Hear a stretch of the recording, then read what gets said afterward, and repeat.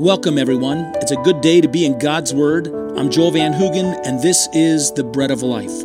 Our program is presented by the International Disciple-Making Ministry Church Partnership Evangelism. Let me encourage you to learn more about the amazing work that we're doing all around the world. You can follow all the links from our webpage, breadoflifeboise.org. But now, let's turn our focus on the Bible. We're considering the topic of the new birth, or what is called regeneration. The challenge of addressing this topic from Scripture is not finding a passage that teaches it. It's the challenge of choosing a passage from the many that do teach this wonderful truth of the new life. He that hears my word and believes him that sent me has eternal life, and has come not into judgment, but is passed from death into life.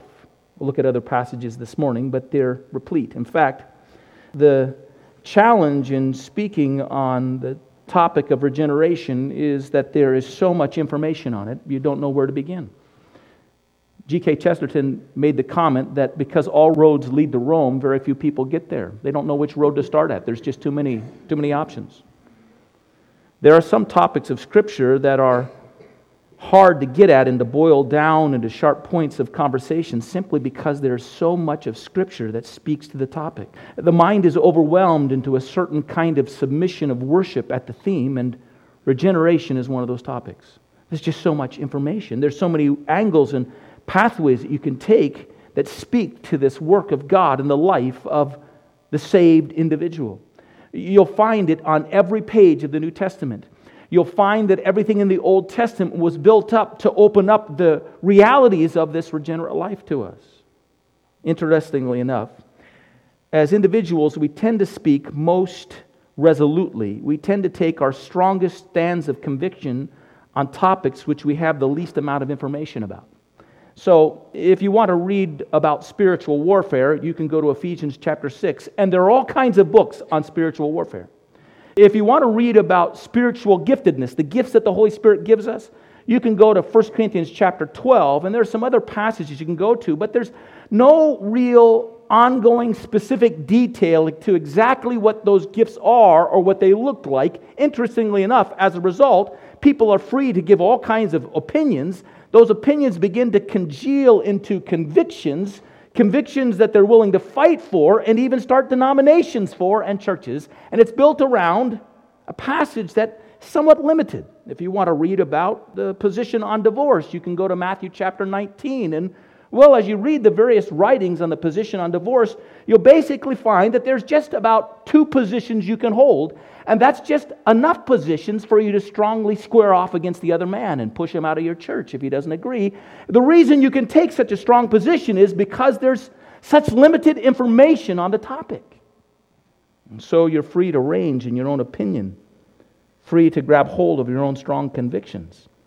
It just seems that the strength of our convictions oftentimes is inversely related to the weakness or limited resource of information about that conviction, because we get to develop our opinions about it as a result.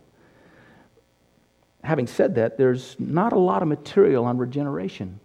There's not a lot of sermons that are preached on regeneration, and yet, if you open up your Bible and you turn to the New Testament, you can hardly get through a page or a few verses without finding the topic, giving life and breathing information, anything about growth or maturity or our promise or our community or our comfort or any place in where Paul is addressing brothers or sisters or the body of Christ, which is all of the New Testament, is rooted in this reality of being born again, this wonderful truth of regeneration. It overwhelms us. It's all before us. There's not a lot of room for our own conjecture. And so as a result, well, we don't write about it very much. We don't think about it very much. We don't preach on it very much.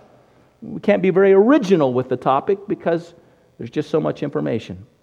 And yet, it is from this reality of regeneration that everything that pertains to the Christian and Christianity arises. And so we're going to go back and reconsider what it means to be regenerate, that is, to be born again. The word regeneration is only used in reference to this spiritual transaction one time in the New Testament. It's a theological term. It's a word that's used because it embodies all the various ways and manners in which God communicates this reality of a transformed life. So let's just remember what we said last week. Regeneration is an internal work where God makes us a whole new person by, through the Spirit, putting His life and the life of His Son in us. Through the Spirit's indwelling, Christ abides in us. God lives in us. And we become whole new people from the inside out. We mentioned that there are two great pillars in the doctrine of salvation. One is the pillar of justification, where God, because of the suffering of Jesus Christ in our behalf and because we've received Him, God counts our sins as paid for.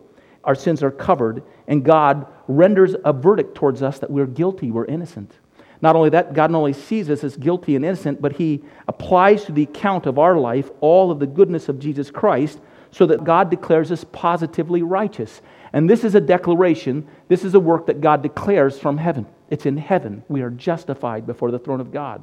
Regeneration is the other great pillar, but regeneration is a work that God does here on earth in our hearts and lives. It's not an external statement He declares over us, but it's an internal change in our very being in which God comes now and lives within us, and He transforms us. A Scottish preacher by the name of Henry Scougal wrote a book back in the 17th century. The book is a wonderful book. The title is worth the book just to have it on your shelf. It says this: it is the life of God in the soul of man. That's regeneration. That's what it means.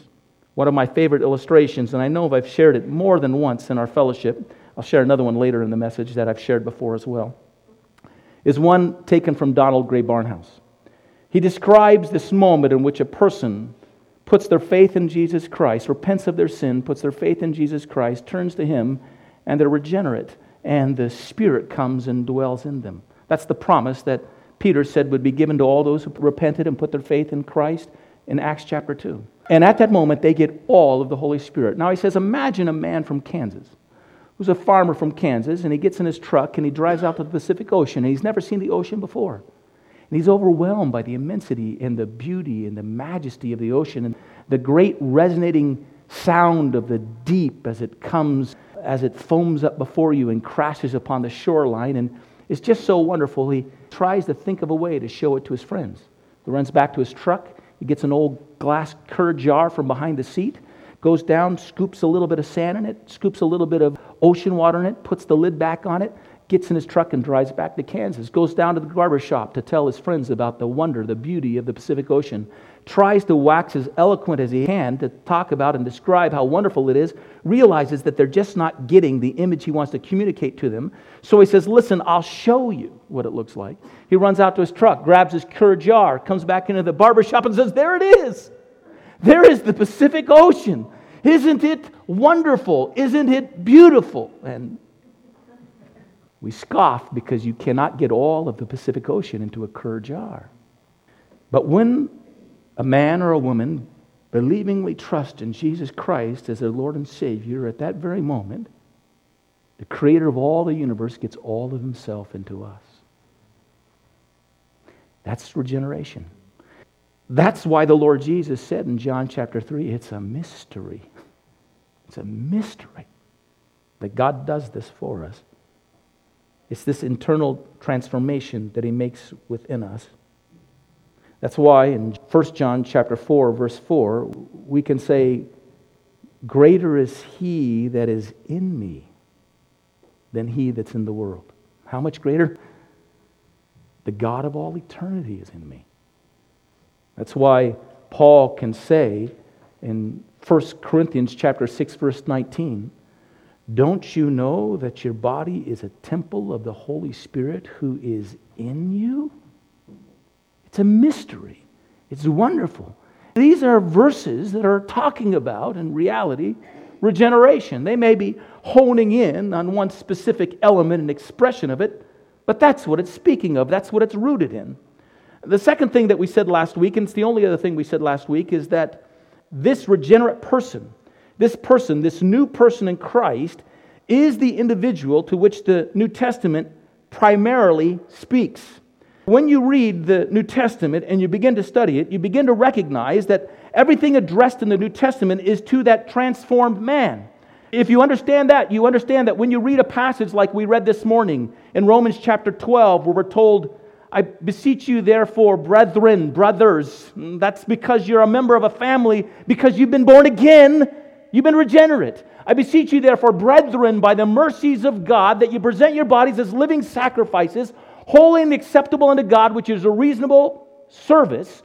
And then you go down to verse 9 and you read all the kinds of things that we're being instructed in how to live. When you read that, what you need to understand, if you understand that the New Testament is writing to and addressing a regenerate person, a person who has God dwelling within them, you realize when you're reading it that what you're reading is not instructions on how to become a Christian. We said this last week. They're not telling you how to bake the cake of Christianity. What the authors are doing is they're laying out the table before you of this world and this life and showing you how to live the fruit of God's life within you before the world around you so that God will be glorified, so that man will be blessed. That's what it's doing. It's not addressing how you become a Christian or what you need to do to be a Christian, but it's just telling us how the Christian lives. Philippians chapter 3, verse 3 affirms what I'm just saying here. There it says, we are the circumcision. We are the circumcision. That is, the ones whose hearts have been circumcised, whose lives have been changed internally, who worship by the Spirit of God, glory in Christ Jesus, and put no confidence in the flesh. Now, listen, the New Testament is written to that kind of individual. And it's giving instructions for that kind of individual to encourage them and exhort them in this life that's been given to them. The Christian doesn't struggle to be a Christian. The Christian just is. And he finds gladly these opportunities and these wonderful instructions from godly men and women who the Spirit has spoken through, directing us to express the energy and the life of God within us, in order that we might live it out to the greatest advantage to those around us, to our own benefit and blessing, and to God's glory in the world. That's what the New Testament is written to. It's written to the regenerate man. It's a reason why an individual who's unregenerate reads the Bible and it doesn't make sense to him. It wasn't written for him. It was written for us.